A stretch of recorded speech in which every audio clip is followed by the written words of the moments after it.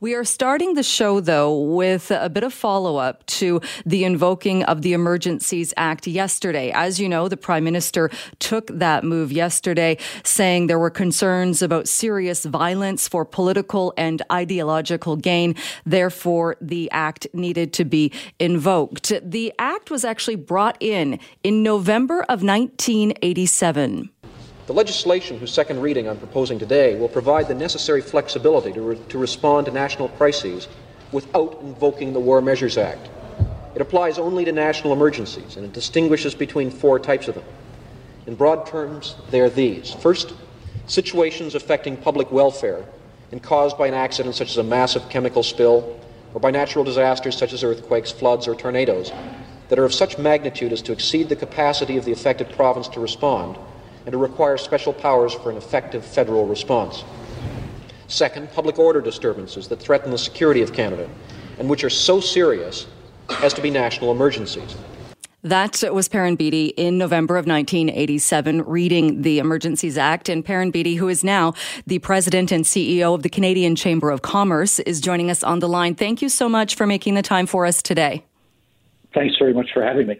When you think back to when you introduced the act as the minister in charge in 1987, did the reasons given, did it meet the threshold needed to invoke the act yesterday? We still need more information from the government about what exactly is the nature of the problem that it's dealing with. What powers didn't it have to be able to respond to this? For example, at the Ambassador Bridge between Detroit and Windsor, or the Pacific Highway, or at Coutts, Alberta, the government was able to act to resolve that without using the powers under the Emergencies Act. And the question is, what additional powers did it need to have? Does it believe that it needed to have to be able to deal with the ongoing problem? So we need more information. It's clear that the government feels that it was justified and that these powers will enable it to resolve these issues more successfully. You mentioned the Coutts border crossing, though, in Alberta, and that's one of the examples exactly that it was brought out as an example as to why this act was needed. But it's been dealt with. In fact, it was dealt with either simultaneously or it was dealt with without the act. So doesn't that kind of prove the opposite? Well, and the same with the Ambassador Bridge crossing, most important land crossing in North America, was resolved peacefully without anybody being injured or killed, without the act being in place. But the government would argue perhaps that when we're looking at Ottawa, where the center of the city has been occupied by a group of people for over 2 weeks, that special powers may be needed to deal with that. The important thing when we wrote the act was to say government needs to provide the public and provide Parliament with extensive information about why it's doing it, and there have to be proper protections there to ensure that people's basic rights are preserved as well. And do you think that threshold was met, or do you think Canadians have been given those assurances? You could certainly debate whether or not it met what was a very high threshold for the invocation of the act. But the government will make that information available. It's required to do so as it tables the information in Parliament, and Canadians will be able to make a decision on that. The critical thing at this point is the government has invoked the act. I'm certainly not asking them to withdraw it at this point. The important thing is that we successfully conclude these other blockades and allow the economy to reopen and allow people to get on with their lives. We've heard a lot from police forces as well. We've now seen the chief of the Ottawa Police resign, but we've heard from police forces saying that they needed more resources, that they couldn't stop what was happening specifically in the downtown parts of Ottawa, given the resources they have. But how does invoking the act actually change that or make it so they have the resources they need to do that job? It doesn't necessarily. If you look at the Ambassador Bridge again, where this was resolved over the weekend, you had the presence of Windsor Police, of other municipal police forces who were brought in, of the Ontario Provincial Police, and of the RCMP. You don't have to use the Emergencies Act to increase policing resources to local authorities. Now, the government is making the argument that there are special problems here. For example, the trucks that are there, local tow truck companies have refused to be brought in to move those trucks and to clear the barricade, with literally hundreds of trucks involved. This legislation will give the government the ability to compel those companies to provide that service. They also are using this legislation to attack the financing of the people doing the blockades as well. So they would argue that these are additional tools that can be used to try to bring this to an end. There wasn't consensus from the premiers. There was a phone call with the Prime Minister and the premiers before he made the announcement yesterday, but not consensus across the country. Is that important? It's politically important. It's not legally important. It's not legally required. What is required under the Act is that the premiers be consulted. But the decision is ultimately that of the Government of Canada, where in a case where the emergency involves more than one province. And as a result, then the government is within its legal right to move ahead, notwithstanding what was the position taken by any individual premier.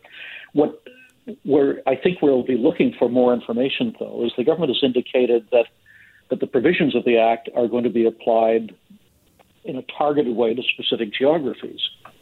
That I understand if they're talking about the city of Ottawa, but they talked about the border. The international border runs across the country. There are border crossings in British Columbia and in Saskatchewan and Quebec, all across the country. Is it applying these provisions only to specified locations? Similarly, it talked about airports. Is it not going to take measures which will ensure that Vancouver International, for example, has all of the protection that it needs? And, of course, with the financial aspects here, where it says that banks will have the right to freeze the accounts of individuals who they believe are involved in financing this.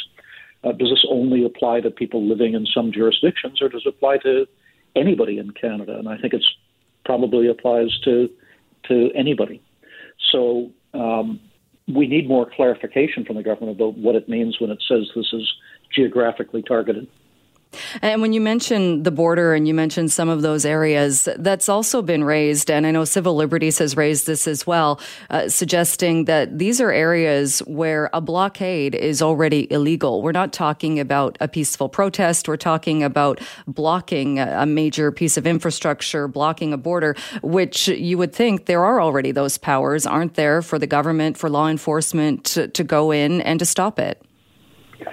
Yes, there are, and indeed that's what happened in the case of Coots. It's what happened in the case of the Pacific Highway, and it's what happened in the case of the Ambassador Bridge. All of that was done without the use of the Emergencies Act. But the government would argue that there may be additional measures that need to be taken to provide for security. What is clear, if you look both at the rail blockades from 2 years ago and the blockades that we've been seeing the last few weeks, it's clear that our transportation and critical infrastructure are very vulnerable to relatively small groups who are determined to hold the public to ransom. And one of the things that we did along with other business organizations at the end of last week was to say the government under current circumstances needs to step up the protection of critical infrastructure to make sure that this doesn't metastasize and you don't see it simply popping up in other locations and crippling us in location after location. Some of the language that government officials have been using as well mirrors what's in the Terrorism Act more so, I think, than some of the passages in the Emergencies Act. What are your thoughts on that criticism that they're talking about it in that sense when we're not talking about the Terrorism Act, we're talking about this one? The legislation, the Emergencies Act, refers to the definitions of the CSIS Act. So the government has to refer to the CSIS Act in terms of what constitutes a threat that would meet the threshold. And I think that's why they're using that sort of terminology. And it's a judgment call at the end of the day. It can be challenged by members of Parliament if they choose to do so. And it can be challenged after the fact as well if people feel that for example, that it's cost them money. They can apply to be compensated for that.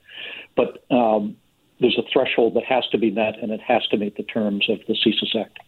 And I know you said as well, we're going to get some more information and more clarity on what went into calling this. But do you think this is an appropriate use of the Emergencies Act? Let me choose my words carefully. I'm very sad that we've reached the point where the government feels it's necessary to do so, and I have no doubt about the sincerity of the government feeling that we have reached a point where local authorities don't have the capacity to resolve this without the invocation of the Act. I'm pleased that we have legislation like this that protects people's civil liberties. Unlike the time of the War Measures Act, we haven't suspended the rights of Canadians from one coast to another. And if somebody wanted to go out this afternoon and organize a protest, they would be welcome to do so. Dissent is possible. Freedom of speech is still permitted. And the right to habeas corpus, which was suspended by the War Measures Act, exists. All of that is good. We can debate whether or not the threshold level is met, but it's clear that the government believes that it has. All right. Perrin Beatty, thank you so much for your time. I would love to talk to you more about this. We're out of time, so hopefully we can have you back on the show in the near future. But thanks so much for joining us to talk about this today. Anytime. Thanks for having me. Thanks for being with us. Just a reminder, we will take you live to that news conference when it gets underway, scheduled for 1:30, so about an hour from now. Right now, though, we want to talk a little bit more about government spending, and specifically when governments tend to go outside of their jurisdiction. The reason we're talking about this today is I saw this tweet, and it was put out by the mayor of Vancouver, Kennedy Stewart, a few days ago, and the tweet is a screenshot of a vote in council. And the vote is supporting the legal challenge against discrimination implied in Quebec's Bill 21. So this motion came up at council. It was defeated. It needed more than a 50% vote. And the mayor tweeted out, "Talk is cheap. When it came time to fund a challenge to Bill 21 and support minority rights, NPA elected councillors said no. Vote fails, no funds will be sent in support." Now, you might be thinking, why would Vancouver City Council be spending tax dollars to oppose Bill 21 in Quebec? I think a lot of people, myself included, are opposed to Bill 21, take issue with what Bill 21 is all about. But I don't think that my civic tax dollars should be going to that legal challenge. And looking at the comments to that tweet, neither do a lot of other people in Vancouver. That got me to thinking, though, it can't only be happening in Vancouver. How much of an issue is it when civic governments don't stay in their lane? Well, joining me to talk more about this is Chris Sims, the BC Director of the Canadian Taxpayers Federation. Chris, thank you so much for joining us. Thanks for having us. What's your response or reaction? And I know a couple of other cities have looked at this as well, but the idea that a civic government would send money to support the legal challenge of a bill in another province. It's one of those things where it really highlights the issue of not staying in one's lane or allowing for mission creep at the local government level. And it's a very specific example. And so it's a good thing that it was able to be raised in such a clear manner. Before this, it's more of kind of, I would say, amorphous emergency declarations or rights fighting, that sort of thing. So, for example, we'll spend tons of money sending a municipal politician to fight global climate change, for example, at some big fancy conference. They've done that both in Vancouver, they've done it in Victoria. I'm sure they've done it in other city municipal levels. And so this is where we have to start looking, and exactly to your point, should your civic tax dollars be going to fight or endorse or support these things that are outside of a city government's purview? And we say no, that the city should focus on city-based issues. And even if folks disagree with us, we at least say, okay, fine. We need the tools to at least rein it in. So if we have, say, a municipal auditor general who can take a look at the spending and say, hey, are we getting good value for money? That needs to happen. And we need to have the ability to have city hall recall. So if we decide that our city councillors or our mayors aren't staying in their lane, we can have a by-election between elections and hold them to account. So we think that's the bare minimum. We need to have a recall, and we need to have an auditor general in charge of this stuff. You mentioned an auditor general. Is there a mechanism in council, or if not, do you think there should be one when it comes to civic governments that actually lays out, here's what you can spend money on and here's what you can't? And it wouldn't be that difficult, I would think, to say if it's a legal challenge in another jurisdiction, another province, if it doesn't, I guess better clarifying what is the mandate of a civic council? I think it's just been taken as granted what a mandate has been up until now. So we all kind of agree as adults when we're elected to, represent our wards or our districts, whatever term you want to use, at the city hall level, that you're concerned about things like waste removal, pothole repair, making sure that pedestrian crosswalks are super safe, that sort of stuff. Typically, that's what you're worried about as a city councillor. But for the past 20 years, I would say, ideologically, people have been thinking a lot more like a city-state of our more and more power is coming here, more and more tax dollars are coming here, people with good educations are concentrating their brain power here. And so they get kind of bigger than their britches, and they start looking outside to, say, global issues. So this is where we're saying we need to rein that in. And even if folks do want them to take on global warming at a local municipal government level, then at least we need to have the tools to say yes, no, or maybe. And right now we don't. We only have elections, and that's not good enough. In this particular case at Vancouver Council, it was Councillor Jean Swanson, I believe, who first brought the motion forward. It actually started at $100,000 that she wanted to give to take from the reserve funds and to give to this fight of Bill 21 in Quebec, and then said that she reduced it down to a measly $10,000, which I feel as taxpayers, nothing's measly about any amount of money. It's all money that's come out of the pockets of residents. It does. Every nickel of it does. And we can't let governments and politicians and bureaucrats start saying, oh, well, it's only $100 or it's only $1,000 or it's only $10,000. That's not their money. And if they start saying things like it's only this much, that means that they're taking for granted taxpayers' money. That means that they're assuming that, as a rule, that money should automatically be flowing to the state. And that's obviously not the case. The state, no matter what level of government it is, needs to make a very clear, convincing case for taking $1 from you. They should. They should have to make that case very, very clearly. And they're not. And so this is where we're saying, folks, if you want to help people fight certain laws in Quebec, nothing is stopping you. Well, maybe there is now, but before yesterday, nothing was stopping you from starting a GoFundMe campaign to go and donate your money willingly to those causes that you find near and dear. But don't start forcing taxpayers, especially at a civic level, to start funding your ideals on a national or international scale. Well, and that's certainly the theme of a lot of the comments from people saying, hey, you're more than welcome to donate your own money to this cause or any cause. I mean, there is no shortage of causes that are good causes. I'm not suggesting this shouldn't be challenged. I believe it should. But again, I don't believe that it should be challenged using civic tax dollars from a city in a different province. You mentioned, though, too, that kind of when councillors or when elected officials tell us that, don't we always get told that, though, oh, it's only the cost of a latte a day. You're turning your back on the planet by not giving up your latte a day. Again, I think that minimizes the value of your money and individuals' money and what it represents. Keep in mind, it's not just $1 or $5 or $10. That usually represents an increment of your work or your investment, your time, your property. It's yours as an individual. And when an agent of the state makes an assumption about all of those things, that has broader implications. And again, if people want to donate to those causes, that's fine. You can go ahead and do that within limits, obviously. But again, if a politician wants to campaign on that, to say, hey, elect me to be city councillor, and I will push for your tax dollars to go to fight what I believe is right in Quebec. People can then vote for that person and decide whether or not that's a good thing. But I doubt that is what she campaigned on. Do you think that having the Auditor General or that role that will bring more accountability to a civic council?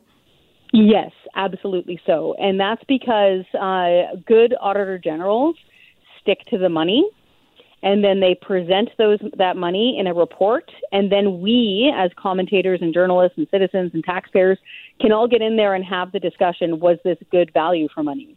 Is this staying within the parameters of a city council? Are they staying in their lane? And we can have that debate. But we can't just have that debate based on hot air. It needs to be based on good, hard data. And that's where we're saying, folks, we need a permanent office of the Municipal Auditor General that is replete with auditors, with whistleblowers who can answer the phone call when somebody speaks up and says, hey, we're wasting money at A, B, and C City Hall here in British Columbia. We need to have a place to call, and we need to have a watchdog group that is permanently, that's their job, is to count all the money and to find out where it's flowing to. And then we'll know. And then we can have a fulsome debate as to whether or not it's a good thing. But right now, we're mostly operating in the dark. Vancouver is, yes, leaning more towards more audits, which is good. Kamloops had to call in the federal RCMP because of what was happening at the Thompson-Nicola Regional District and their misspending. It can't be so whack-a-mole. We can't function that way. So that's why we need a permanent and a very strong office of the Auditor General, and then we can have those discussions. All right. Chris Sims, we'll leave it there for today. But as always, thanks for coming on the show. Thanks for talking about this. Thanks for caring about it. Much appreciated. Well, as you've been hearing in the news, there was an announcement earlier today that the federal government is going to be scrapping that pre-arrival COVID PCR test for fully vaccinated travelers. Not getting rid of the testing altogether, though, but they are going to replace it with the antigen test. That was announced earlier today by the federal Minister of Transportation. Let's bring in Claire Newell, the president of Travel Best Bets. Claire, thank you so much for joining us today. Oh, Jill, today's a really happy day for the travel industry. We've been waiting a really long time for some of the biggest hurdles for our industry to be eased somewhat. The first was the advisory to avoid non-essential travel outside of Canada, and knowing that that's going to be lifted on February 28th, along with all of the other changes, is such welcome news. But the biggest hurdle was, as you mentioned, that a PCR test that had to be done within 72 hours now being changed to an antigen test done within 24 hours of returning to Canada. That is just so much cheaper and faster and just more easily accessed. And so I will clarify it. You can still have a PCR test done within 72 hours. If you have some RT lamps that you haven't used and you want to use those, if you've ordered them from, say, Switch Health or Azova, you can still use a positive test result. That, again, has to be molecular, so a PCR or RT lamp. If you have that positive test, it's good for 180 days, and you still won't need to have to do an antigen. But if you're like me and haven't had COVID, then an antigen test is probably the way to go. It's really, really a much more affordable choice than the molecular test. Are you surprised, though, that they made that move going from the PCR to the antigen? Because all along, we've been told that the reason an antigen test wasn't allowed instead of the PCR was because they're not as reliable. But now they've made this shift saying, okay, now we're going to allow these tests. You know, I wasn't really surprised, Jill. I thought that this is what they would do, just given the nature of what we've seen around the world. Part of me did think that we would go the way of the UK, which won't have any tests requirement. And it was only a slim part of me that thought that might happen. And then they would just continue with random PCR testing on arrival, which they are moving back to. So at the moment, vast majority of people, if they're coming to Canada, will have had a paid PCR test that they're out of their own money, and then a test upon arrival at the Canadian airports.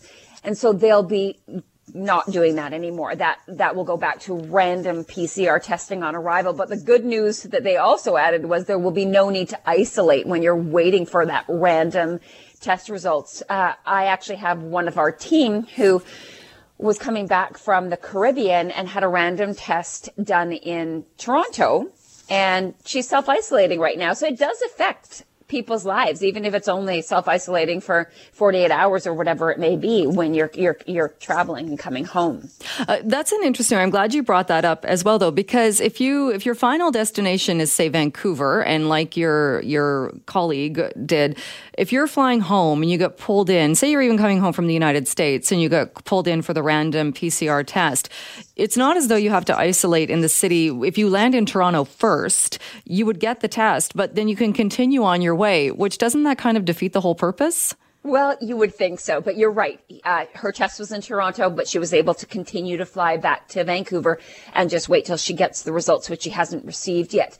It does seem kind of futile, but we've just seen so much through this pandemic. The travel industry isn't surprised by a whole lot. A couple of other things that they did mention that's worth saying is that the ArriveCan app is still going to be used. Unvaccinated people still tested on arrival, and they will need to quarantine. But we are waiting for news about cruise protocol for testing, and that's going to be announced soon. Good news for the cruise industry, though, because we had been waiting to find out if there was even going to be a season for the Alaska sailings, which really start in April. So it's just right around the corner. So in coming days, we'll hear more announced what the protocol will be. But again, it will likely be an antigen before going on board and once you come off the ship.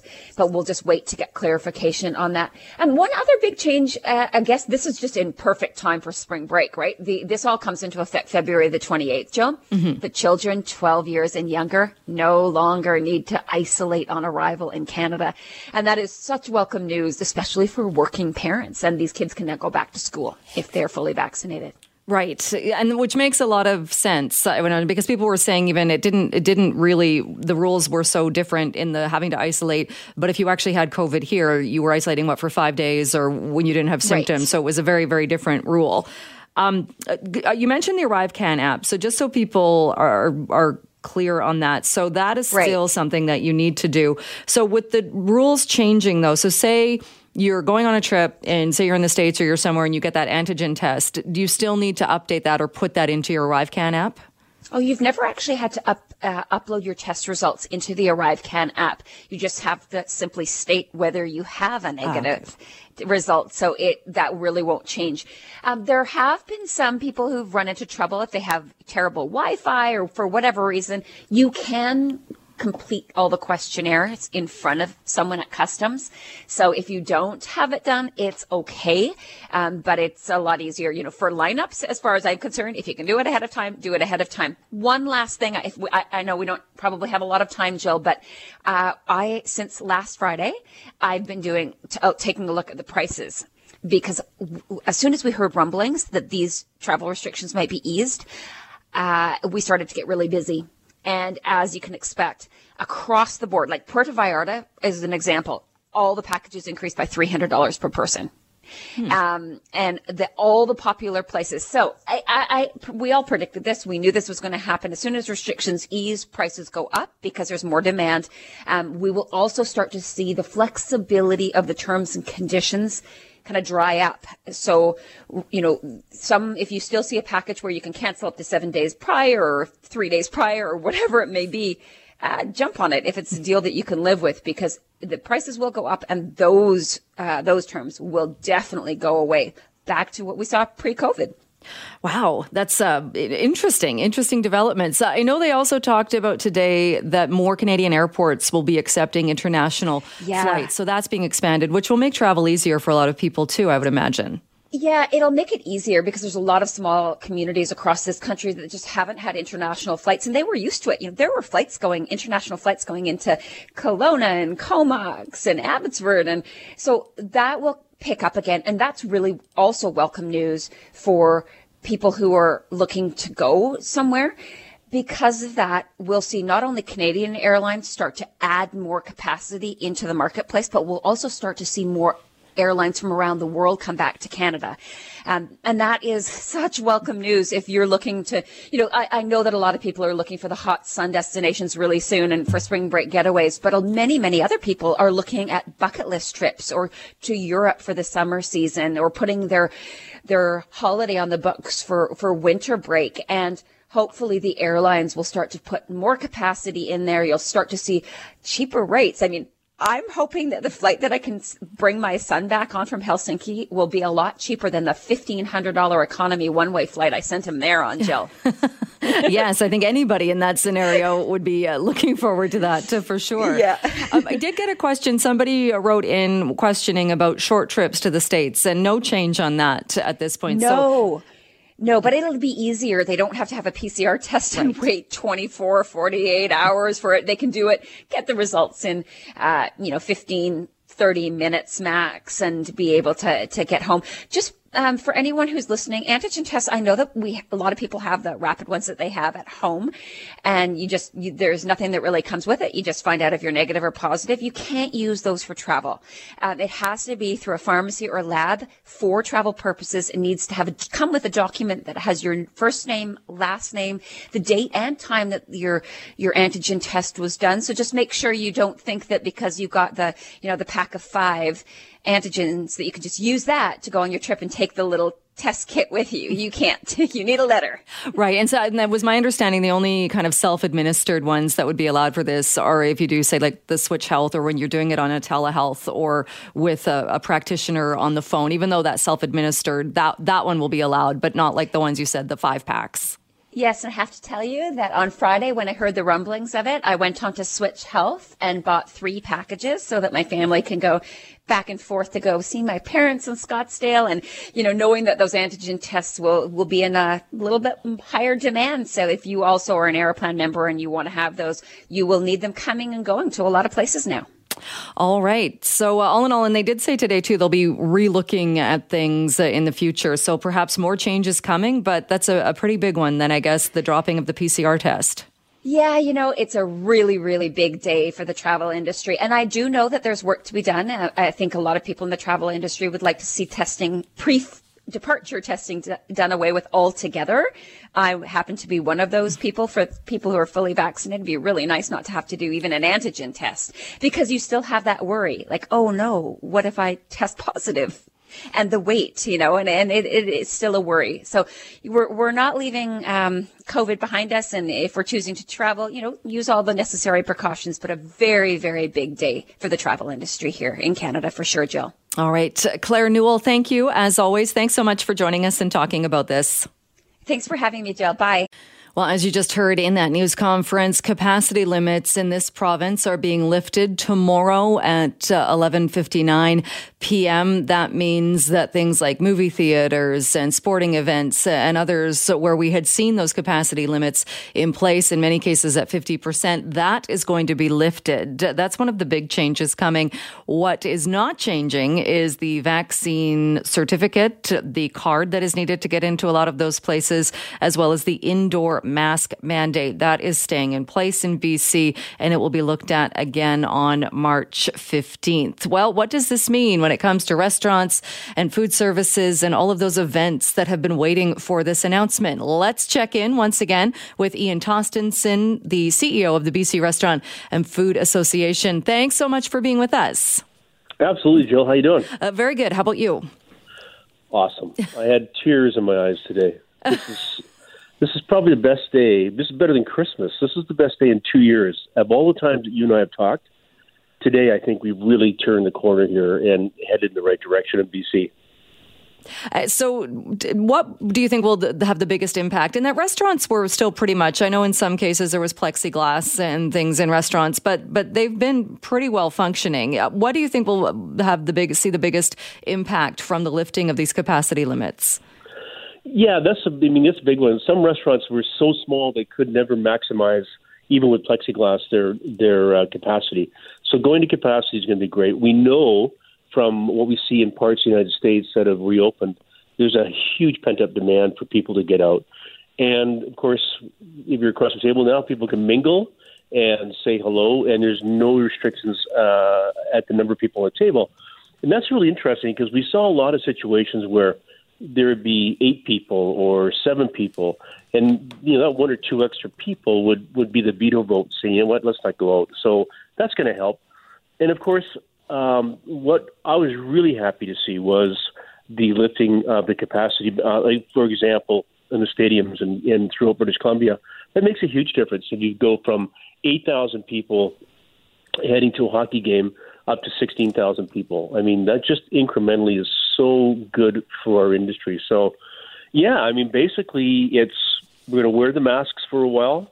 We're going to keep the vaccination passports across the board for a while. People can get married, have large gatherings inside, outside. They have to wear masks. They can dance, but it's just such a different world on Thursday when this all happens than what we've been in the last 2 years. You mentioned the masks. So that's one of the questions that people have been asking or have seen in response to this, the bringing back of dancing, but with masks. So are people expected then, if they're going to a nightclub or on a dance floor or at a wedding and there's a dance floor, that they stay masked while dancing? Apparently. It's kind of that Eastern European mysterious kind of dancing for a while. But I think the thing is, this is not going to be forever. I mean, we're not down to years. We're down to weeks and months right now. As you pointed out, Dr. Henry's going to revisit this in March. And, she's cautious, but for good reason. I mean, our industry, the vaccination card kept our industry alive and open all this time since it was instituted. So I just think that if we're a little bit cautious, just a little bit more time. I know some people will write me and say, you shouldn't be in favor of the vaccination card. Yeah, we should. Because, people want it right now. And more importantly, Jill, we have to walk in concert with our guests that are, they're going to need to be eased back into it. I don't think anybody's going to be too comfortable going to a dance floor, full on, no masks, and let's just go for it. I think we're going to be a little bit sort of, needing to sort of work our way into it slowly. Last time we talked, and we were talking about the vaccine card, and you said one of the issues can be that while it's in place, it gives the idea that there is a level of danger, or it could make someone uneasy, thinking, well, if this is in place, it must be because there's a high risk being in this facility. I got some email from people saying, and actually, there are other people that are fully vaccinated but are refusing to participate in the vaccination card system and are waiting for that system to be removed before they come back to restaurants. So is it a balancing act there as far as trying to make it a place where people will come back for whatever reason it is that's keeping them away, to get them back into those restaurants? Yeah, I think for some people it bothers them. I think on 2 levels is that sort of signal we talked about. And then, and then it might just be, out of principle, I just don't like having to. I get emails from people saying on principle, you're wrong because I shouldn't have to prove this. It is what it is. I mean, the majority of people in BC, they really liked it. And in fact, our business was really strong when the vaccination card came into place. So, but like I said, we're not sitting here saying have it forever. I just think that we need to just see it through for a little bit. I'd like to see it definitely gone before June. And we have tourism starting to happen in the province, which is really exciting again today, cruise ships. So I think, all these signals point to it that I would see that masks and vaccination cards for sure will be eliminated. So people should just let it go for a bit. Just let it work through the system here. We're almost there. We truly are. It's not worth having the debates and writing emails and getting angry. British Columbia and your listeners have done an amazing job at getting us to this point, and I think we should just enjoy it and then move forward to the next stage. Because other provinces, and I think that's one of the criticisms, has been that even if you're not lifting it right now, you're going to keep this vaccination card in place. Other provinces have at least given an end date. We have a date where it's going to be looked at again, but we don't have an end date. And maybe it doesn't matter because we've certainly had other milestones and other things. I mean, wasn't it last September we were all supposed to be back to normal and then everything changed again? So it's not as though having an end date means it's written in stone, but it does seem a bit strange that BC doesn't have that goal, whereas other provinces have either eliminated it or are planning to. Does it concern you that we're going to see a bit of a patchwork now of different rules from province to province? Not too much. So our June 30th is when it expires. I mean, but it could be extended as well too. But like I said, I'm pretty sure it's going to end sooner than that. What's going to happen a little bit in the Okanagan, in the Kootenays this weekend with Family Day weekend? We're going to get some pushback. We had that happen last summer from tourists from Alberta. Some people come here and go, it's my vacation, I'll just want to live my life the way I want to live it. But most people, they understand what's going on. Our culture is different. I mean, our culture between here and Alberta is a lot different on some of these things. But I've said this before, is that we've been open longer than anybody else in North America. And it's because of the things like the vaccination card and masks that have been able to accomplish that. They can't say it in Alberta. They can't say it in Ontario, Saskatchewan. So, I think our system is better. It's been hard for some people. I get that. But I'm not concerned about that. I think we should be really proud about where we are, and for our businesses in particular that have been able to operate. I mean, in Ontario, they're still they're opening, but they're at 50% capacity. We're today at 100% capacity, which I think says a lot about BC. Do you think, too, are you getting the impression from people that where we are now with 90+% vaccination rates, at least what I'm seeing from people online and people emailing, is it's not as though there's a huge concern if you're fully vaccinated and going into a restaurant. Mm-hmm. Obviously, now that everybody in there, unless they're skirting the rules, everybody in there that's eating or drinking is also vaccinated. But I don't get the sense from people that if that was to be lifted, there would suddenly be this unease that there could potentially be people in there that are not vaccinated. I mean, that's their choice to make to put themselves in that position. But if you're fully vaccinated, I don't think you're that concerned about getting really, really sick or going to hospital. So it seems like we're at that stage of the 90% plus vaccination where mingling now, dropping it wouldn't be putting people in a position where they would feel unsafe. I agree. I think the trigger will be the numbers today Dr. Henry was showing is that the hospitals are starting rates or admissions or people in hospital is going down. That's what I think she wants to see. I think she wants to because you can imagine if she goes, okay, we're going to drop that, and if you've got 800 people in hospital and, people dying still, some people are going to go crazy and go, you know what, that's wrong. So I just think she needs to see that that's under control, because I do agree. I mean, if you're vaccinated and you're hanging out and someone's not vaccinated, it's their risk, not ours, because we know that.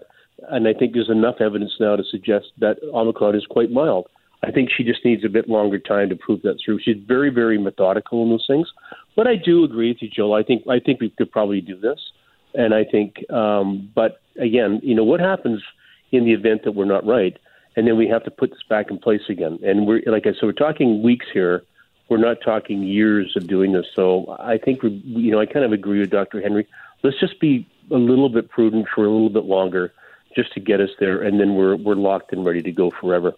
Do you anticipate there's going to be a big push now as far as weddings in restaurants and places and other kinds of ceremonies or celebrations that have been postponed because of this? There is a scramble. I was talking to a winery in Kelowna right now, and they're just literally double booked. They are booked the whole summer. They can't do capacity. And so I think that's true. I think every patio that's large enough, or every restaurant that has some extra room, the wedding planners, and it's so nice to see them being back in business now. They're full on. I mean, there's so much demand for people to want to do that. And I know in our own family we had someone pass a year ago, and now we're feeling really good. Well, now we can have a celebration of life that's not so restricted. So all those things are going to come to life right now, and I think it's going to be a very busy time for BC. It's going to be a little stress on us because we're a little short in labor at times, but we'll get the food to the table guaranteed. But it's we would rather take the business than as opposed to where we came from the last couple of months. You already answered my last question. It was going to be about staffing. How are we doing as far as our restaurants and all of these venues ready for this? We're going to start a campaign soon that's going to speak to parents to get their kids out and get a job in restaurants. That's a great first-time experience and a great way to make money and sociability. And then we are working with the government. That's going to help because I know there's a lot of people go, that's a great idea, because now, as today's announcement really helps that.